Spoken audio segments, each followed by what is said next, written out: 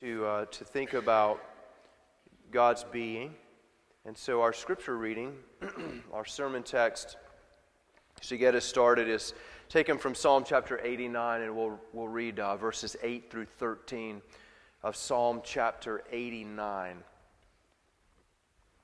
As we read God's Word, remember that we do so as an act of worship, and so let's give a holy attention to it now. This is Psalm 89, picking up in verse 8.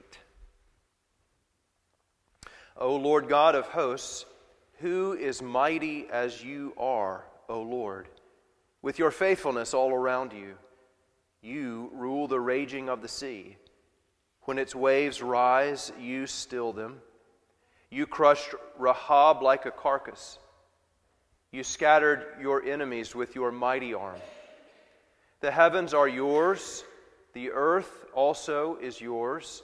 The world and all that is in it, you have founded them. The north and the south, you have created them. Tabor and Hermon joyously praise your name. You have a mighty arm. Strong is your hand.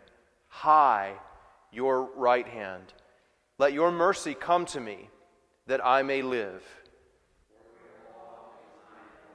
Amen. Please be seated.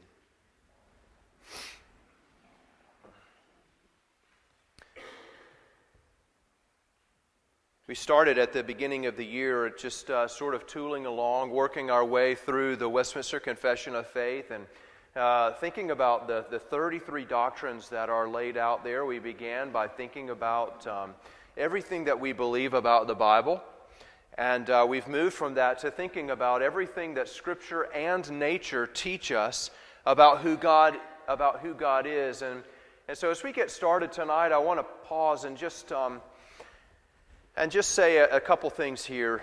The Christian life can be a life of ups and downs. I remember early when I was in college, and I believe the Lord really called me back to Himself, or called me to Himself, and filled me with a zeal for Him. There were times where I would get on my knees and pray, and I would just have this sense that my prayers were not getting past the ceiling. You ever felt like that? You ever felt like, you just wonder if maybe God hears you? And there are times where maybe your love for the Lord just sort of, maybe there's a smolder there and not much more. You can relate to that Isaiah 42 passage where Jesus doesn't smother the smoldering wick, and maybe there's just a little bit of light coming off that wick of your heart and just a little bit of smoke, and you ask the Lord to fan that back to a flame. Well, what's something that you can do maybe to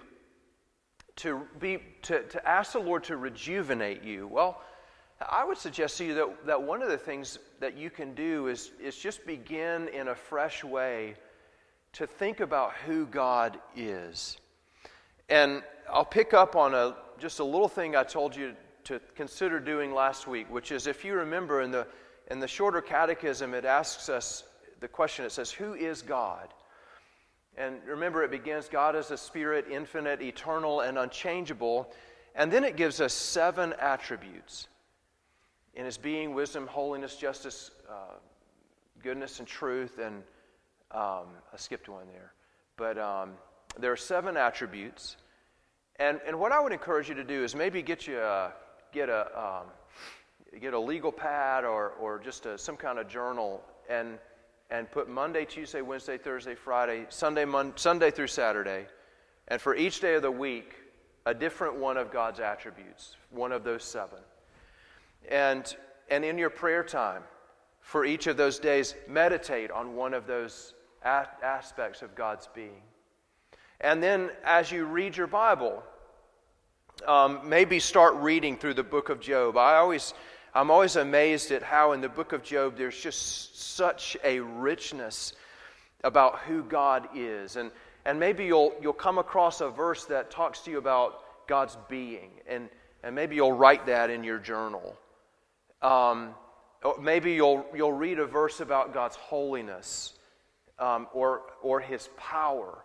And so you'll write that in your journal. And you see what happens is over time, you're sort of retraining your mind. You stop reading the Bible as a collection of moral stories that are teaching you this is what you're supposed to do. And you start reading it looking for how the Bible teaches you who God is. And as you're praying through these attributes and reading your Bible and trying to pay attention to them, suddenly you might find that the Lord is sort of rekindling just a love for who He is. Without you. This is just who He is. And I think that He's given us His Word so that we will look to it and we will end in doxology as we meditate on His power. So, again, we're tiptoeing through the tulips. We're covering a lot of ground, and we're just sort of, remember, we're sort of walking through a botanical garden at a really rapid pace, and we're just sort of looking and we're saying, okay, that's the name, that's the scientific name, take a picture, I like that, I want to come back to it. And that's sort of the way that we're going through God's attributes and what the Westminster Larger Catechism has to say about them. So we are not being exhaustive by any measure. Tonight, as we finish out the first, or getting close to finishing out the first paragraph of chapter 2, I'm borrowing from Bill and Ted, their excellent adventure. So we're beginning just remembering that God is most excellent. God is most excellent. He is sovereign, He is good, and He is just. Those four things, we should get through it in 45 or 50 minutes. I'm just kidding. As we looked at Psalm chapter 89, one of the things that you know about the psalmist, both as you read David's Psalms and the other Psalms, the Psalms of Korah, Moses' Psalm, they had a passionate love for God. They loved Him. And even in their moments of fear, we find that their hearts are drawn to God's power. I remember, I think I was going to use this illustration later, but I'll go ahead and use it. When I was in Boy Scouts, I worked on my God and Country medal. And the pastor that I was meeting with, he said, all right, tell me something that makes you afraid. We're working through this workbook, and he said, tell me something that makes you afraid. And I mean, I couldn't think of anything, of course, but no, I said the dark. Afraid of the dark. And he said, well, let me give you something to think about. When you're tempted to be afraid, let me give you something to think about. And he took me to Psalm 121. In the psalmist there, he's reflecting as, I look up, I look to the hills. Here I am in the valley, and you've sensed this before. And I look up, and I'm thinking, my prayers are hitting the ceiling. I say, where's my help coming from, Lord? I've been on the waiting list for 4 months waiting to get my surgery, and where's my help coming from? And the psalmist, he says, well, my help comes from the Lord. And he sort of starts preaching to himself, doesn't he? God doesn't sleep. God doesn't slumber. He is always watching me. And so he's reminding himself to take heart in that moment. And so that's what we're thinking about tonight. I want you to remember that as we think about the fact that God, first of all, God is most excellent. There is none like Him. There's nothing like Him. No being that even compares to Him. The larger catechism, one of the terms that it uses for Him, first of all, is that He is almighty. He is almighty.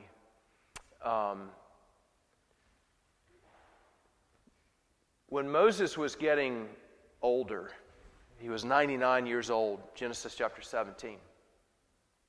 And of course, he and his wife Sarah are thinking, okay, God's promised us a son. Obviously, that's not coming to pass because people just don't get pregnant anymore in their 90s. Maybe a few generations ago that would have happened, but it's just not possible anymore. And so turn over to Genesis chapter 17. I want you to see something there. And I'll just note, as you're turning there, I'll note something for you. One of the things to pay attention to as you work through, especially the opening chapters of Scripture, is notice when you're reading them how the names of God progress. We start out as Elohim in chapter 1, and then in chapter 2 we have the name Yahweh or Jehovah or Adonai. In chapter 17, he reveals himself, we're going to see here, under a different name. For the first time, he's going to use the name Shaddai. Shaddai. Look with me at Genesis 17:1. When Abram was 99 years old, ripe childbearing age, who's not prepared to stay up all night at 99? The Lord appeared to Abram and said to him, and here it is, I am El Shaddai. I am God Almighty. And walk before me and be blameless, that I may make my covenant between me and you, and may multiply you greatly. And it's as though the Lord is, he just anticipates, because he knows his people so well, he anticipates the doubts that Abram is wrestling with on a daily basis. And so he comes to him and he simply says to him, I am God Almighty.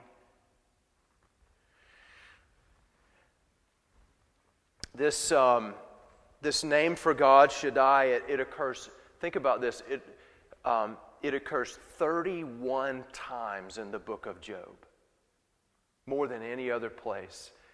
So there's this whole reflection between Job, and as he goes through these discourses with his friends, over and over, God comes forth on the pages of Job as the Almighty. And it is depicting him as the one who he can do all that he wants to do. In fact, in creation, we see just a minuscule of what God can do. When you look at the trees and the grass and the sunset and the fact that he holds all these things together, the laws of gravity and thermodynamics, this is just a fragment of what God can do. And he is pleased to display that in time and space by causing a 99-year-old man and a 90-year-old woman to have a child. In Psalm chapter 91, it's a favorite for us. Remember that there the Almighty is the one under whose wings we rest. God is a powerful defender of his people. And so that as we get to the end of Scripture in Revelation chapter 4, verse 8, the four living creatures are there with their 6 wings full of eyes all around and within. And day and night, they never cease to say, Holy, holy, holy is the Lord God Almighty. He is powerful. And he's not only powerful, but he is most wise. And we're going to go through these as we go through the catechism. It says he's most wise, he is most holy, he is most free, he is most absolute. And then in a minute it's going to say that he is most loving. And it's, as we try to describe who God is and his characteristics, remember that we simply come to the end of human language, trying to capture the infinite, the eternal, the immense, the unchanging in our finite language with our finite minds. And so the best that we can sometimes come up with is, well, he is wise, but he is the most wise. In Romans chapter 16, verse 27, as Paul's closing out his epistle, he says, to the only wise God be glory forevermore through Jesus Christ. Amen. And as you think of God's wisdom, simply remember that God does everything at the right time in the right way. Maybe as you pray and you're thinking about, okay, you've got that day where you're thinking about God's wisdom. And maybe you're in the midst of some sort of trial or challenge or a conflict, and you need to know what to say. Remember that God knows the exact perfect words. He has them. And so when we pray and ask God for His wisdom, this is, show me what to do. Lead me in the right direction. I know that if you guide my steps, I will never falter. I will never fail. I can't make an error. And so we trust Him to do that for us. Thomas Ridgely, a theologian, as he's thinking about the fact that God is most wise, that He knows all things, that nothing can be hidden from Him, he gives us a few points of application, and I'll just do that here. Number one, remembering that God is most wise prevents hypocrisy. How is that? Well, because you know that what you do in secret really isn't secret, is it? He sees it. We saw that this morning, didn't we? Even when you whisper under your breath and you're complaining about what your mom and dad tell you to do, well, he hears that and He marks it. A second application, that it humbles us under a sense of sin. God doesn't just weigh, He's not just knowledgeable of what you do, of the actions that everybody sees. He knows it all perfectly well. He knows the motions of your heart. Every desire. And so it humbles us. It makes us realize that, that we tend maybe to think of sin as sort of this deep, and then when you actually realize, He knows every conversation I've ever had. He knows every thought I've ever had. He knows all of my desires. He knows those times that I might obey my mom and dad, but I do it with a grumbling spirit. You see, and the level just gets sort of deeper and deeper. When we realize the depth of God's wisdom, it humbles us under a sense of sin. But it also comforts us, doesn't it? None of your ways are hidden from Him. There is no place that you can go where you are outside of the Lord's protection and wisdom, and He is everywhere guiding your feet. And He hears your prayers. He's most holy. You remember that moment, we mentioned it this morning, when Isaiah is caught up to the throne room of God, and there he is in the heavenly presence of God and His angels, and they're crying out, "Holy, holy, holy." A couple of ways to think about this, and there are different men will define it in different ways, but the Scriptures seem to use holiness, one, to describe the fact that God is separate. He is just entirely distinct and separated from mankind. One of the ways that He's different from us now that we are sinful and under the effects of the fall is He's holy and we are not. And every one of His attributes is pervaded by His holiness. His love is holy and His justice is holy. But it also describes the fact that God is morally perfect. He is separated from sin. There is no impurity in Him whatsoever at all. And all that He wills to do is perfectly holy. John Owen wrote this. Sometimes the holiness of God is described as a fire. And that's why when you look through the Old Testament ceremonies, they would take animals and they burn or consecrate them on the altar. They're offering them up in a holy fire. John Owen says, "This fiery holiness streams from His throne." He's reflecting on Daniel 7:10. You can jot that down. This fiery holiness streams from His throne and would quickly consume the whole creation, as now under the curse and sin, were it not for the interposing of Jesus Christ. You see how all of these attributes even ultimately lead us to a meditation upon the Lord Jesus Christ Himself. We can't think of God's holiness without thinking of how we need Christ. He's most holy. He is most free. I love Psalm 115, verse 3. Our God is in the heavens. He does as He pleases. That's That's a whole prayer time to think about in and of itself, isn't it? God is free. He created the universe because He wanted to. Not because there was any need in Him. You see the difference? It's not because He was lonely and needed some companionship. But God is free, so He created, and He created you because He wanted to. There was no compulsion. He created you as an act of His most free will. And He loves you because He wants to. Nothing compels His love for you except His own free will. Paul reflects on this in 1 Timothy 1:17. We go back to this over and over.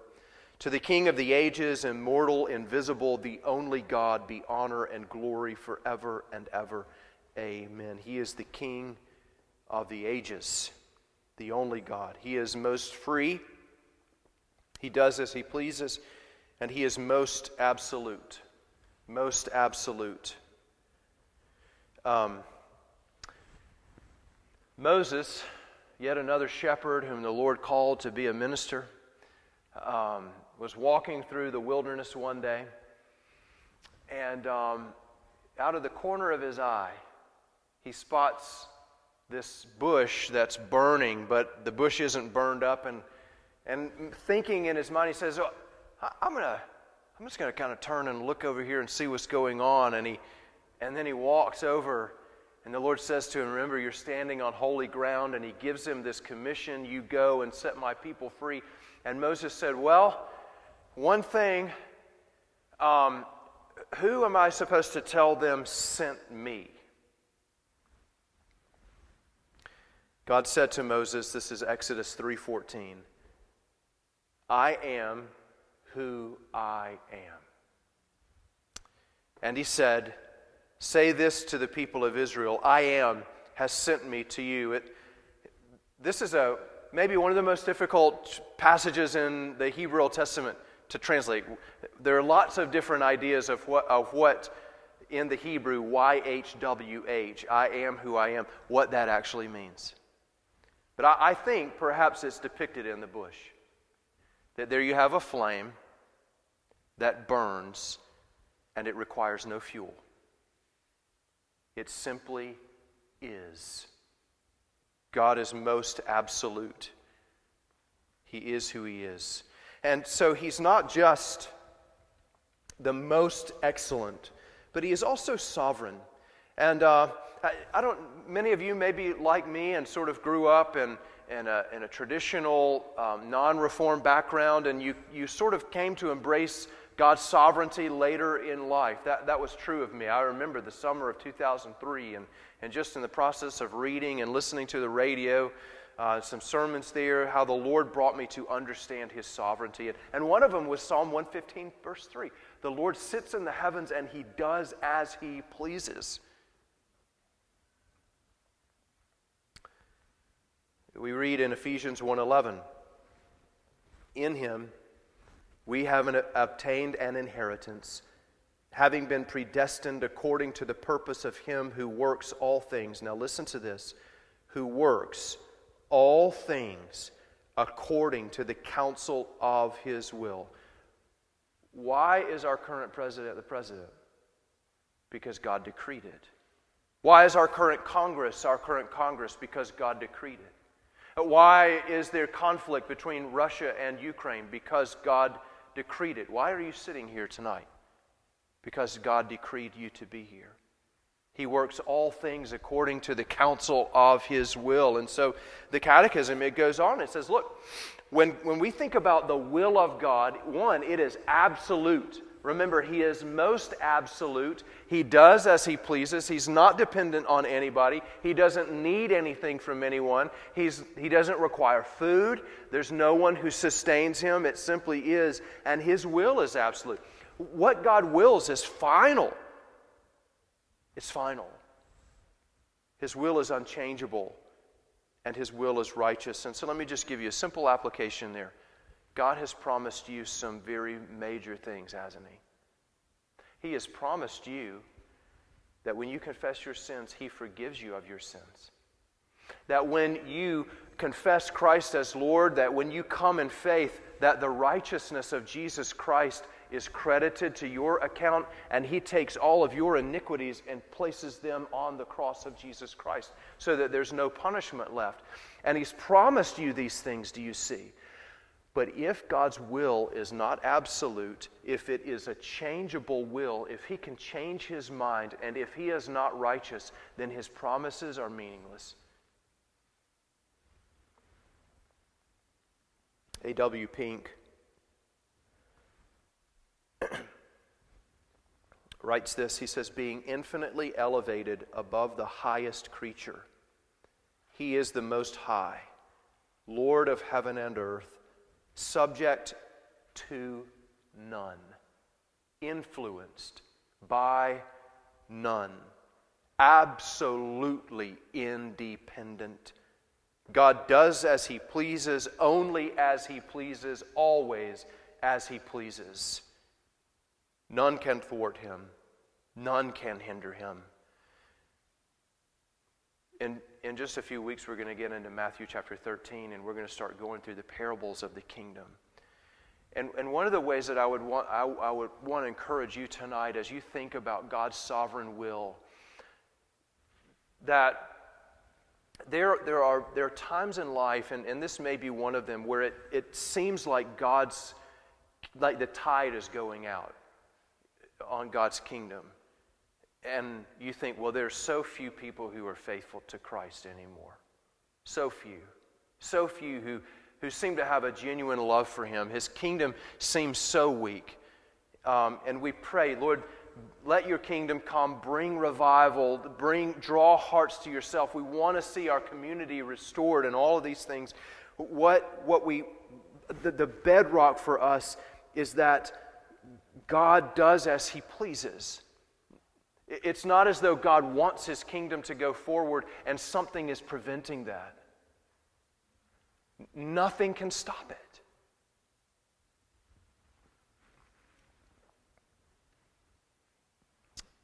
He's motivated by His own glory.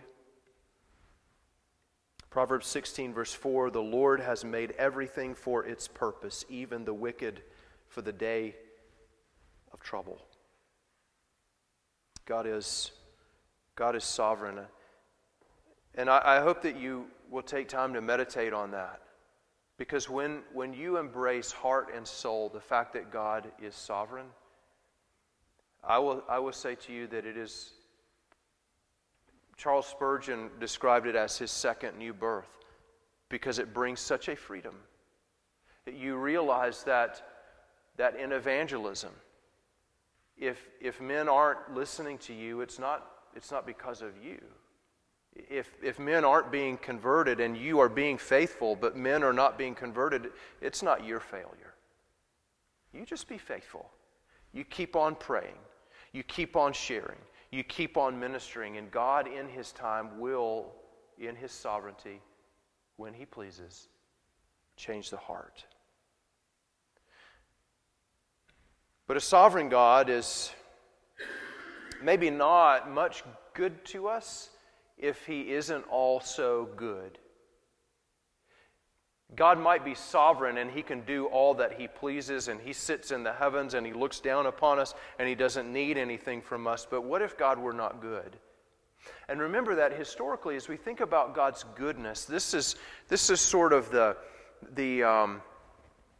top category, where mercy and His love and His grace and His benevolence, His kindness toward you, all of that is defined under His goodness. God is a good God. I love this. Moses, you remember, he had this moment. He comes down from the mountain and he sees the Israelites' wickedness, and they're committing idolatry and fornication, and they've got this golden calf. And remember what Moses did. He took those 2 tablets and he threw them, and they shattered on the ground. He was angry, and it was a righteous anger. And eventually God said, I will make 2 new tablets for you. And Moses, he prayed a prayer. Do you remember what he asked the Lord? He said, "Show me your glory." And so the Lord took Moses and he put him up in the cleft of the rock and he covered him with his hand. And as the presence of the Lord passed by, listen to what God said. The Lord, a God merciful and gracious, slow to anger and abounding in steadfast love and faithfulness, keeping steadfast love for thousands, forgiving iniquity and transgression and sin, but who will by no means clear the guilty, visiting the iniquity of the fathers on the children and the children's children to the third and fourth generation. I would just ask you to note there that when God passed by, Moses, what did he emphasize to Moses in that moment where perhaps Moses is still thinking about what Israel did and maybe there's a little bit of wrath rattling around in his heart? God reminded Moses, the Lord gracious,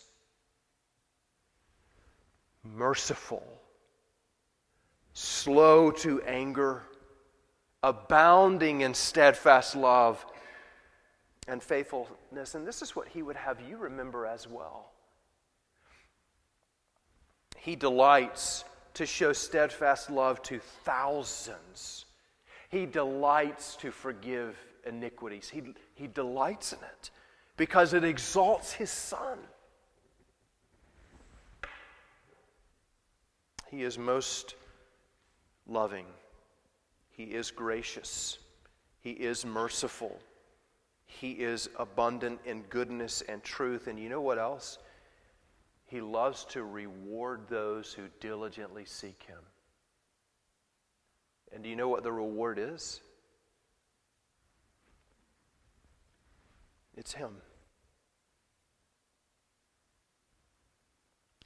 Hebrews 11:6, and without faith it is impossible to please him, for whoever would draw near to God must believe that he exists and that he rewards those who seek him. He's inviting you every moment of every day to set your heart on him, to think about his love, to think about his forgiveness, to think about his mercy, to think about his absolute free will, and to find comfort. And then lastly, let's just notice fourthly, God is most excellent, God is sovereign, God is good, and He is also just. Listen to what Nehemiah has to say in chapter 9, verses 32 to 33. Now therefore our God, the great, the mighty, and the awesome God, who keeps covenant and steadfast love. You see there, he's perhaps reflecting on what God said to Moses.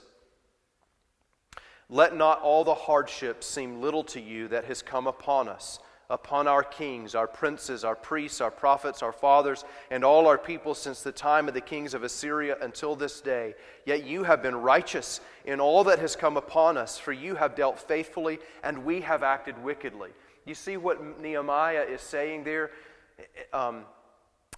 We deserve this. The other day, just having a front porch chat with one of my children, and we're talking about some of the difficulties of a present season of life, and saying, well, how do you endure something like this? How do you go on? And just, it seems like you should just wilt under what's happening here. And I'll just share with you, for me personally, one of the things that is so sustaining is just remember that there is nothing in my life, that no hardship in my life that in a real sense I don't deserve. If you get to the point where you realize that your low points in life are really not as low as you deserve to sink, I will say that there is a real contentment in that. Because then you suddenly see that even in these measured out afflictions, there is the mercy of God. He hates sin. He hates sin. And remember that sometimes we say, well, God we hate sin, but we love the sinner. And I think the balancing statement there is that God doesn't punish sin in hell. He punishes people. Psalm 5, he says, "The boastful shall not stand before your eyes.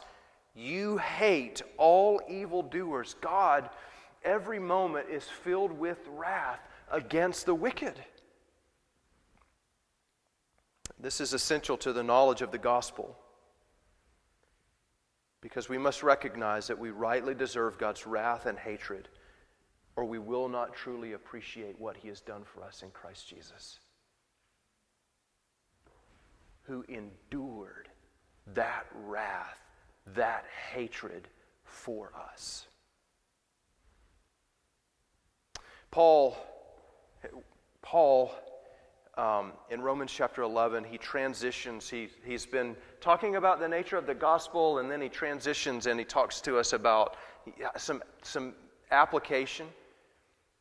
But listen to how he closes as he's thinking about this plan of God and His wisdom and what He did for Abraham and how all Israel will be saved, and the mystery of the one tree and us wild Gentiles being grafted into this one tree, and the amazing things that God has done. And Paul is saying, even as I come to this concluding point, I realize that I haven't fully done justice to what we ought to say. And he simply says, "Oh, the depth of the riches and wisdom and knowledge of God. How unsearchable are His judgments, and how inscrutable His ways. For who has known the mind of the Lord? Or who has been His counselor? Or who has given a gift to Him that He might be repaid? For from Him and through Him and to Him are all things. To Him be glory forever. Amen." Here's the point. When you meditate on these things, if you go back and you look at the larger catechism and you try to take these things in and you're reading your scripture and you're journaling, the point is doxology.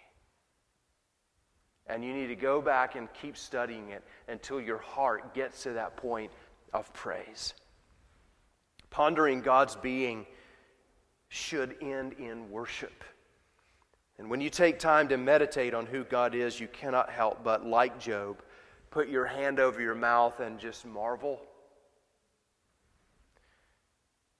If your worship is cold and lifeless, set your heart on who God is. Meditate on Him in a fresh way. Because as Jesus said, this is eternal life, to know You. Amen. Let me pray for us. Our Father in heaven, we haven't even scratched the surface. We have maybe identified the surface and sort of looked at it for a minute.